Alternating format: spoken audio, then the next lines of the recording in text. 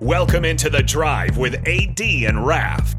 Former Husker football national champion, speaker, and author, Aaron Davis. Nebraska will win the national championship. The Cornhuskers beat Miami. It is history, 13-0, and bring that trophy back to Lincoln. Former Arena Football League quarterback, former head coach of the Capital City Crush, and guru of Husker football history, Chris Raff. 25 straight wins for the Cornhuskers. One of the most dominating stretches in college football history. We may have seen one of the best teams in the history of college football tonight. Brought to you by Sandhills Global on 93.7 The Ticket and theticketfm.com.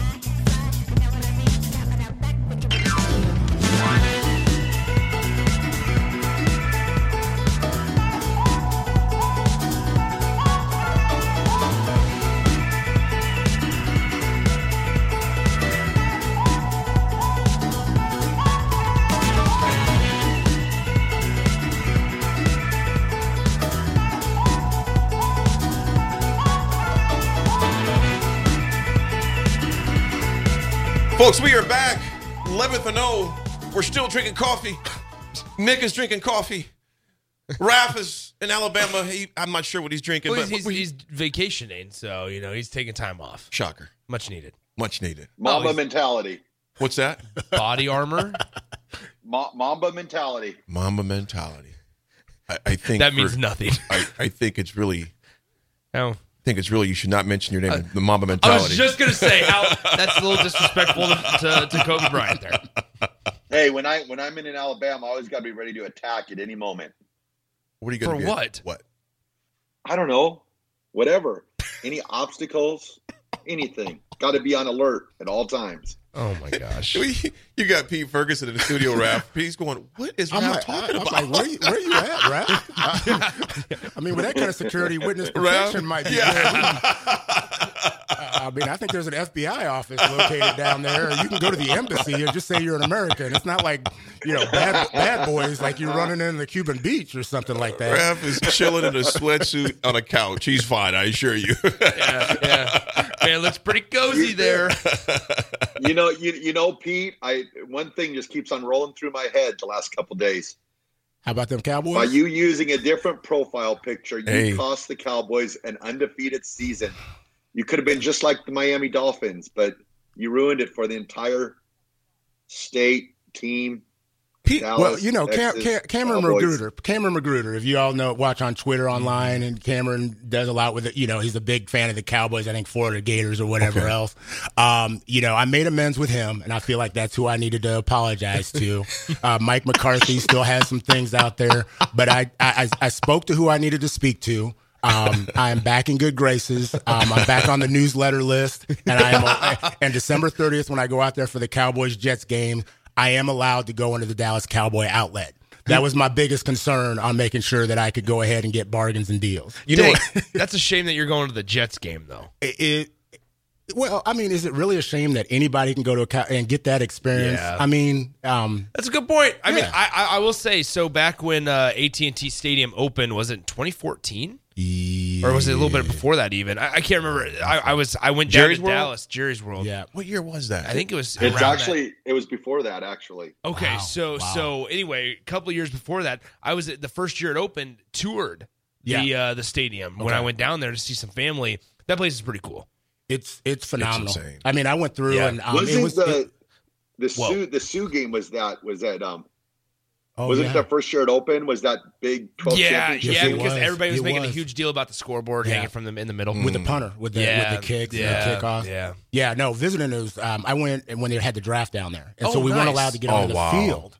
And so they were setting up and everything, but it was the time they had let, not Irving, Des Bryant go. The day before. And so, we had just missed in the tour that they said somebody came in and took his thing, his nameplate out of the locker. Oh, no way. And the guy who gave the tour goes, something really happened, because he goes, they leave those up. They leave those there. Like Dorsett's, that is sacred. And so that's when you knew there was a falling out of some sort, because he goes, they rarely ever do that. They really respect and honor people who have contributed. Jeez. And so we were sitting there. My wife didn't appreciate it as we were walking around because I was like trying to take pictures and everything. Yeah. And, we went in the they take you to the cheerleaders, session and everything. Yeah. And but they were having the draft, so that was my memory of that tour right there. They came in, boom, and then walked out, and I was like, and then the news came out shortly thereafter that there was stuff going on with Des Bryant.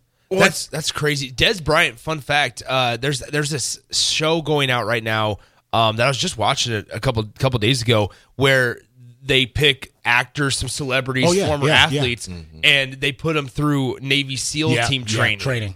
And Des Bryant's on there. Yeah, he's a freak. He's a freak. He is. I mean, the whole thing, all the challenges that they put them through is insane, and it shows the magnitude that the SEAL team, operators and things like that have to go through. But it shows that not everybody's built for that. Right. It's insane. It's insane. But Des Bryant's on that show. Well, I tell you what, folks, we are glad to have Pete Ferguson in the house. Before I get to Pete, I want to say the OJCJ. Hey, brother, thinking of you. Won't put it on blast in case you're not comfortable with that, but we're glad the song makes you laugh, man. Get healthy, get well, brother. Always appreciate your support, man. And thoughts and prayers going up for you, brother. Take care of yourself. Folks, we have Pete Ferguson in the house. He is the host of Bigger Than the Score that comes on every Sunday morning, 8 to 9 a.m. here at 93.7 The Ticket. We wanted to start bringing Pete in on Wednesdays throughout this month, maybe longer as well, to talk about collegiate, high school, and coaching, and just youth sports in general, the change of the landscape of where it is right now. It's a lot different than it was even 4 years ago. I would even say 3 years ago. Pete, good morning, my man. Good morning. Hey, I really appreciate both of y'all and listening in the morning. It's nice to see Nick dressed up, got the sweat, a clean, crisp sweatshirt going to a wedding. And the gray pants. To a wedding. No, not going to Look at you. Nice day for White's wedding. He's the ring bearer. I don't want to make a big deal, but I got the J's on, too. Yeah, he's got Jordans on, too. Ooh, with some blue accent. Yeah, we might have to get you some black ones with some gray on there. Yeah. Has a plethora of styles going on over there. I didn't mix brands, though. I got the Nike sweatpants on. So. Men's Warehouse, you do not have to worry. Yeah. You're good. We assure you're good. Anyway, Pete, what is it like? You have Jada now, who is at UNK. Yep. And finishing up she's in her graduate year. Yep. At UNK was a magnificent event for her to come back here and play at Memorial Stadium during the Nebraska volleyball night for you to experience that. Because I want to do this on a series. Obviously, we're going to let you lead, but I want to go on a series. Pete, why did you start coaching? When did you start coaching youth sports? You know what? So sometimes a lot of people start thinking I did it when she was born. And actually, I had done that years before. Mm-hmm. I mean, I started was tabbed. I saw my dad do it. And so my dad was involved. You had noted that. He coached us and coached at the Malone Center when we moved to Lincoln, but he also coached in Arizona, and he was in the military when we moved around. And so that was something that just I've always seen individuals, and honestly, I've been fortunate enough to be around and see individuals do it the right way. Yeah. And when I got out of college, I came here and was just engaged. I coached a team of scholars, and to be honest, they were not good. It was young men, but I always talked about that I wanted it to be bigger than the score. Yeah. And so I still see these young men today. I when they invite me to their weddings, they have children, they're coaching, but when I see them, I just saw one at Cheddar's, and I walked out, and they're like, "Hey, coach," and it's like a 30-some-year-old man, and and so I started just probably 20, 21. I did a YMCA team, and just really wanted it to be the experience that honestly that I had, but also some of the things that I may have not had during that. So it wasn't just about the score. Now I want to win. I'm as me. I'm as competitive as anybody. Right. But that's kind of when it started. And then Jaden was born in 2000. She would just come with me to different things, kind of out of need. That was, something I did, and she was there and picked up on some things. And then, to be honest, like any dad, and again, there's a lot of daddy ball out there and mama ball, and we want more mom balls, to be honest. We need more female coaches, but that was something that I just was like, okay, I'm gonna coach because I want her to be an all-around, multi-involved, multifaceted individual. Right. So she was taller. I didn't want her to just be stuck in the post. Yeah. Because that's where I ended up and didn't know how to do different things. volleyball, wanted her to be able to set, wanted her to be able to wanted her to understand that, her academics were just as important with what was going on, but always knew that I would step to the side when I couldn't provide her what she needed or somebody better. And so we were able to do that during her career. So I coached her pretty much probably up to 8th grade. Mm-hmm. Pete, when you have the way youth sports is right now, man, how have you seen it? Have you seen it change? Yeah, a lot of people say, back in the day, it's the downright, it's paying the fees to get in the facilities and this, that, and the other. And, to be perfectly honest, I kind of tell people to put that aside. If you don't want to do it, don't pay for it. Yeah, right. There's still free leagues out there. It's like academics. I mean, it's like school. Like I tell people, if you don't like something, like I'm not telling kids not to go, but if you want change, you have a voice. You go to meetings. You speak up, and you don't do it. And I'm not saying it's right, as it does present barriers. But what I've seen change is honestly the developmental aspect. I have to give credit to people like Hepburn up in Omaha. People staying true to kind of what they say. Right. And it's hard. It's really hard. It's hard to say, I'm going to provide a developmental experience and not tag winning onto that. Because parents want to win. Kids want to win. They want to be able to post, hey, was at a tournament, we went 6-0, this, that, and the other. And it's that short-sighted vision that I think it used to be a longer-term vision, that it is a process. You invest in it, and these are the steps that it'll look like. Pete, I'm going to throw some things out there to you right now, man. From a coaching perspective as well as an official perspective, because you've done some officiating as well. Yeah. So I'm going to throw this out there to you. Across the country right now, I was speaking at a conference in Chico, and a number of the refs that were out there were like, we're not doing this next year. Right. We've had stories on our show in the past where you look at Talib's brother down in Texas about 6 months ago, probably close to a year ago now, at a youth game, shot and killed a person in a youth game. You look at the coach that was just fired. I think he was in Texas again, Texas, I believe it was, where he punched the player in the stomach. Yeah. He was fired right away.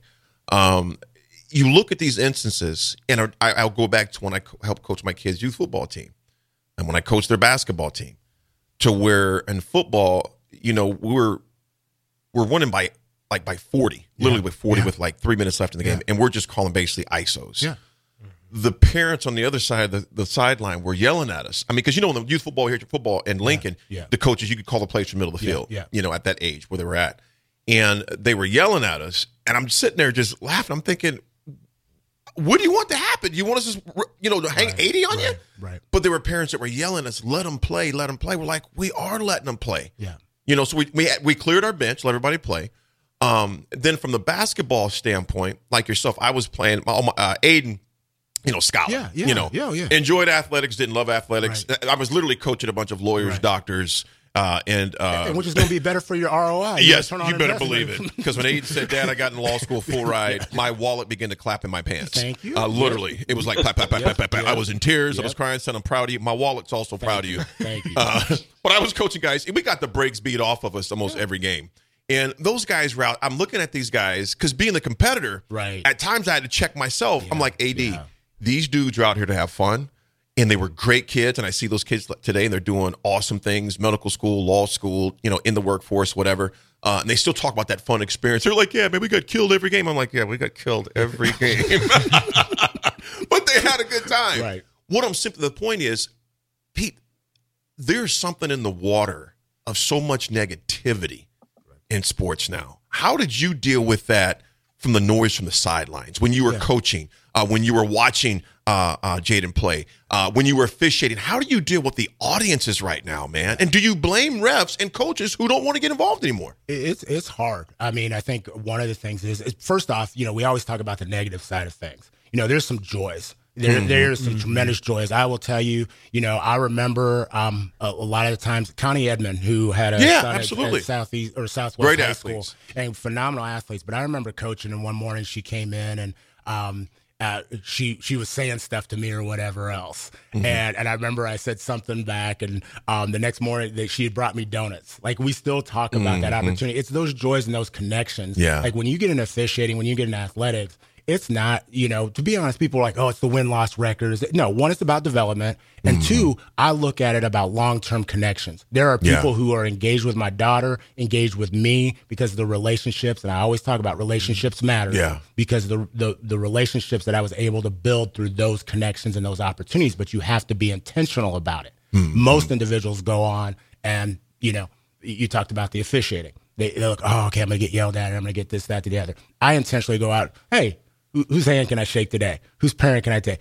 Seeing a kid score their first basket in first grade and they lose their ever-loving mind. They're jumping up and down and hands up. Like, I remember it to this day. And their parents, get back on defense, get back. No, you celebrate.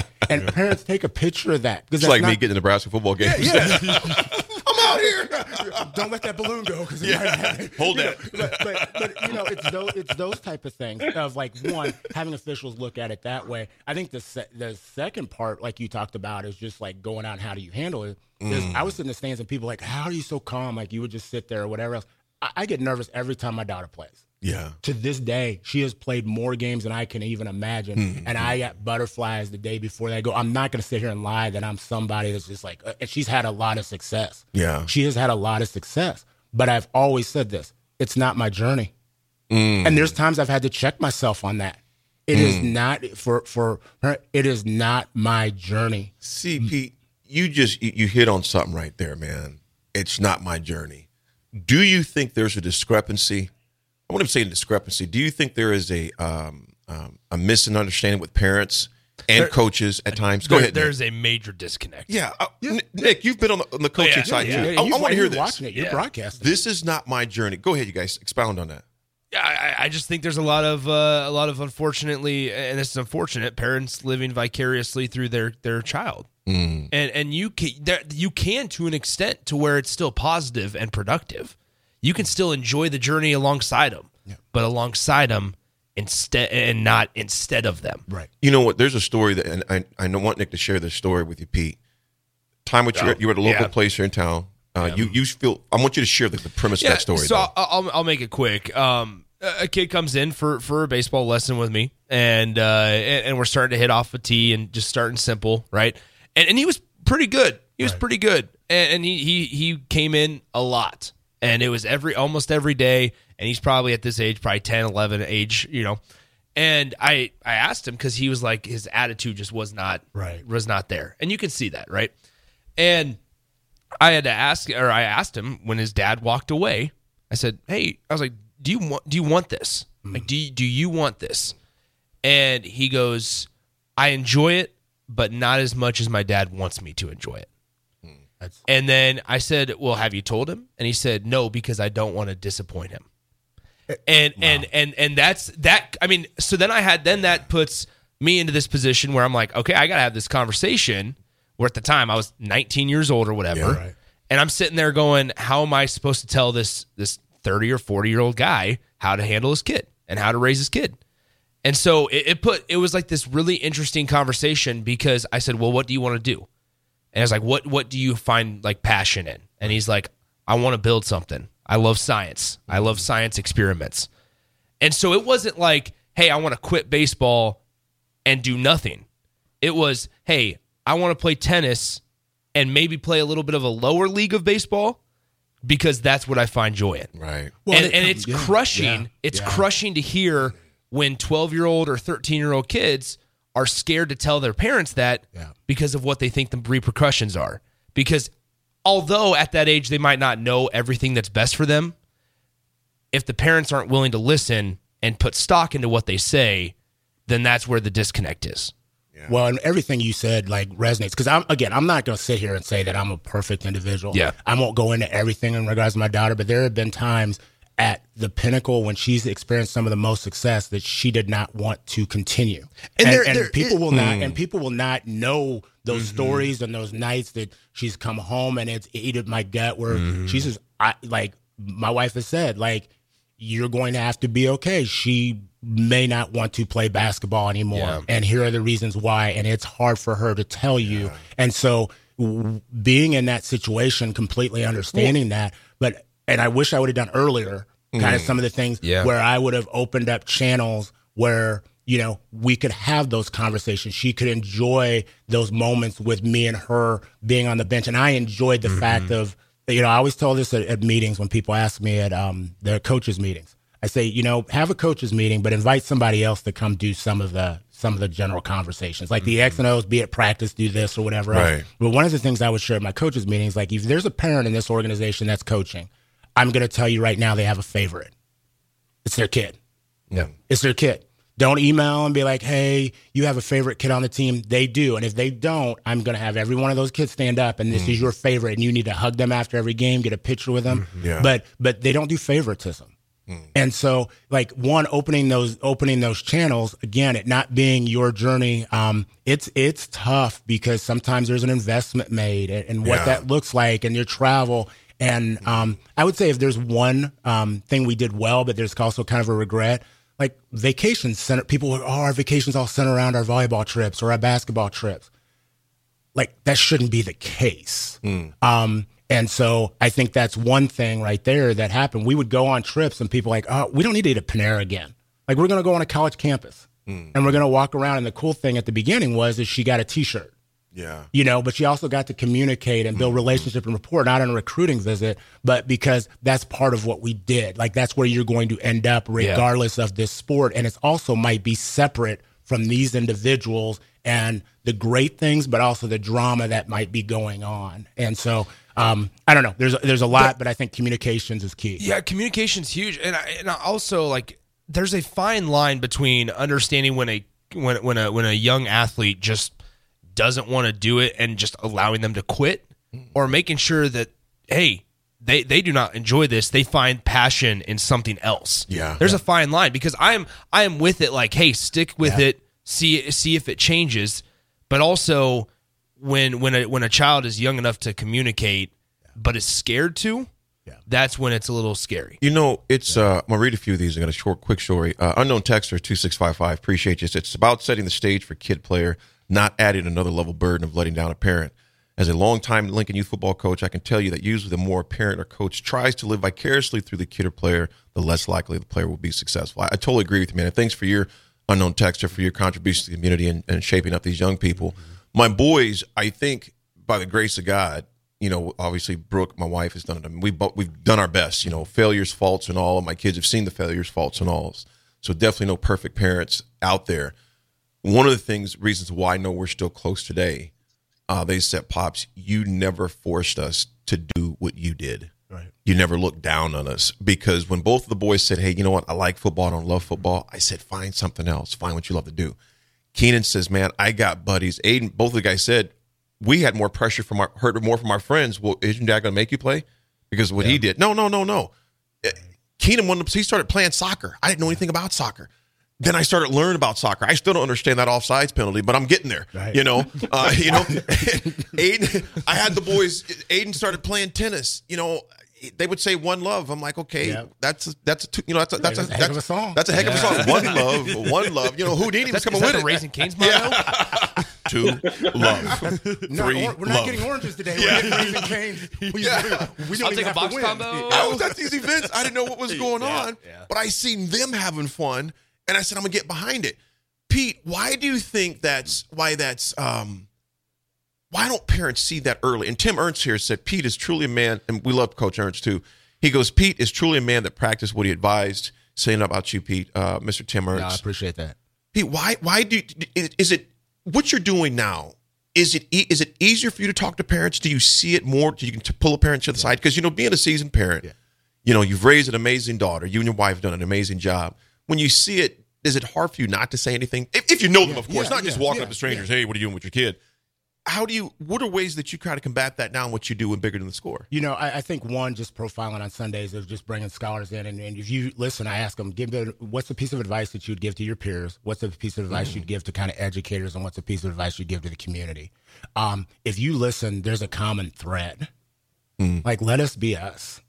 Let us do us. And, even some of our younger ones are like, I wish, they wouldn't yell as much at different events or games or put as much pressure. Like, let us live our lives. And it's hard because I will say, again, as a parent, it's not easy when you see potential in your scholar or your kid that they don't see in themselves. Yeah. Because like when you've played, I mean, Nick, you've coached at a high level and you see kids and you're like, okay, your footwork or your skill set, like if you just match that mindset, teach, that's there. And you're just like, man, you could make it happen. And so it's that balance of how do you like engage, encourage, empower, and allow them to network with individuals so they can tap into that and make a informed decision, not a forced decision. That's one of them. The other one is just taking advantage of opportunities. Yeah. My quick story is this on refereeing.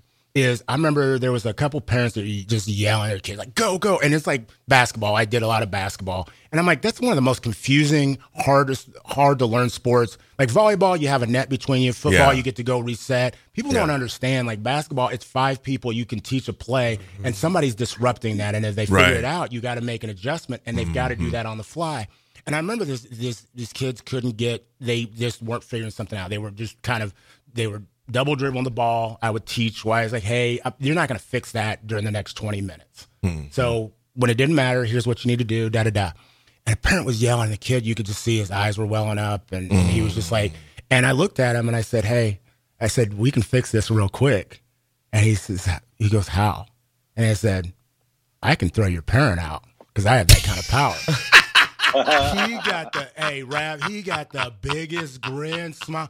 That parent started going ballistic. What are you smiling about? Da da da da da da da da. Like, what did he tell you? So I went over and I told the parent. Again, it's taking advantage of those moments when you're in those positions of either power or the opportunity, not waiting. And I just said, I told him that basically, to be honest, if he didn't want you here and others, we could make that happen. Now, they were upset, but they're like, you have no business telling. But for that moment, that scholar got to enjoy, like, being a kid. Being in that space. And the parent later said, thank you. Yeah. I needed that to put things in perspective, and we're able to enjoy the rest of the season.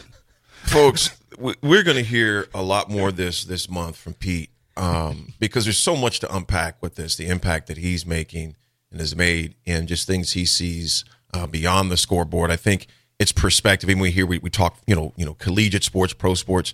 We always like to talk about what community leaders are doing in youth sports, and not just youth sports, youth scholars, youth development, community development.